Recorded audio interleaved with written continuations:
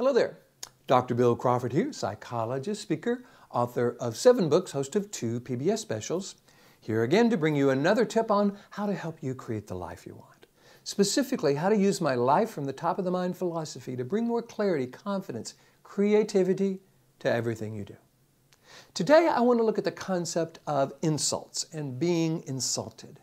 There's a quote that I'm sending out to those 6,000 folks on my quote list. And by the way, if you would like to receive one of my favorite quotes each week for free, along with 2 or 3 paragraphs about how to apply that quote to our life and a short video, all you got to do is go to my website, billcrawfordphd.com, hit the subscribe button, put your name, email address in, and each week I will send you one of these.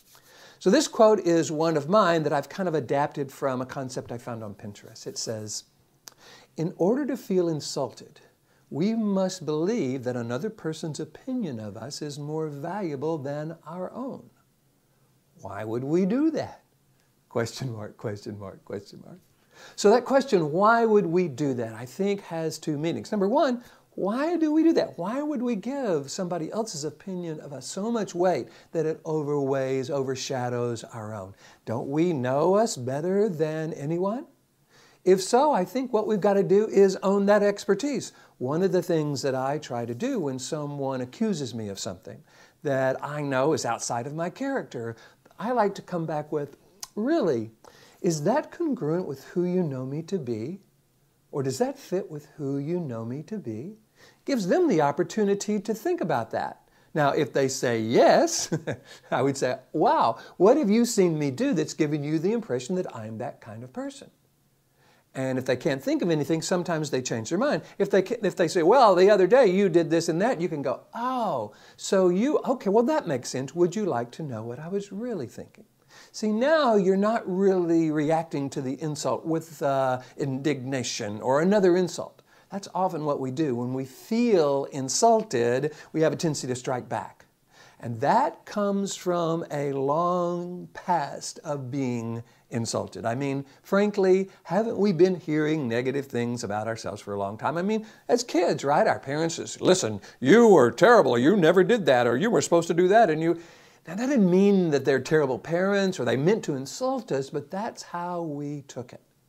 See, there's these 3 parts of the brain. Those of you who follow my life from the top of the mind philosophy know we got these 3 parts of the brain. Lower part of the brain is called the brainstem. Middle part of the brain, the part of the brain that kind of scans the environment and interprets things initially as they come in, is called the limbic system.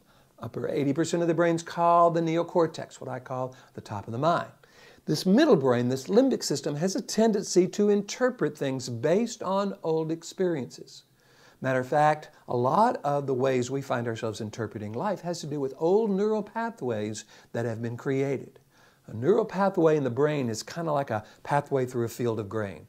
If you go down it once, it's going to be hard to find that path again. But if you go down that same path again and again and again and again, that path is going to become wide, well-worn, easy to find, easy to go down. That's what's happened with negative comments. Each time we heard a negative comment growing up, the limbic system went, whoa, that's dangerous. Someone who is supposed to love us, who feeds us, who holds all the power, is upset with us, sees something bad about us. We ought to be afraid of that. And it throws that information down into the brainstem. When that happens over and over and over, we learn to interpret other people's negative comments toward us as if we were kids, as if they were being told to us by somebody really, really important. Nowadays, chances are we're not being insulted by someone who's really, really important, or even if we are someone saying negative things to us by someone who's important, there's a misunderstanding there. It's not who we really are. So what we've got to do is be very clear, who am I? What are the qualities and characteristics I'm bringing to life? I call this our highest purpose because it comes from the highest part of the brain, the neocortex, this upper 80% of the brain, and it's got to become the most important thing we do, our highest purpose, in order to really pull this off. Because we've got to create some new neural pathways that go from our limbic system up into our neocortex. One about our own self-worth, so when people say something negative to us, which, by the way, is different than feeling insulted. When someone says something negative, that's them saying something negative. When we feel insulted, that's our interpretation of that. That's us taking it in and making it something about us in a way that is dangerous or is frightening. Understandable. We've been doing it for a long time.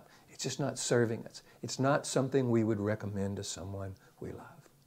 So what I encourage you to do is ask yourself the question, do you want to continue interpreting other people's negative comments towards you in this way that throws you into the brainstem where you feel insulted? If the answer is no, then what we've got to do is recognize that sometimes when someone is trying to insult us, they're coming from the lower 20% of the brain. There is a quote I use sometimes in my seminars that says, how do you keep people from jerking your chain? You don't give your chain to jerks. And what that means is we don't give other people's opinion of us when they're coming from that knee-jerk part of the brain. We're in that lower part of the brain where they're just wanting to lash out. We don't give them our chain. We don't give that comment value and validity. We go, whoop, that's who they're upset. They're coming from that lower brain. And either that's not who they normally are, or if that is who they normally are, is that a person I really want to give a lot of credibility to in my life? These are questions and awarenesses and perspectives that come from the upper 80% of the brain. This is what we would recommend to those we love.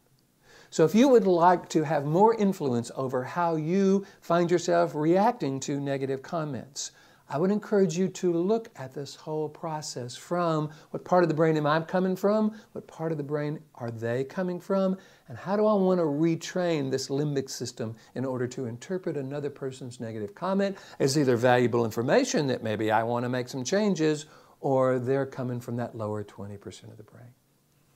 By the way, this is what I love to do. I love to go into organizations and work with individuals and help them rewire the brain, help them begin to get really clear about how they want to interpret life so that you are making this decision and it's not being made for you by these old neural pathways, these old habitual ways of seeing life.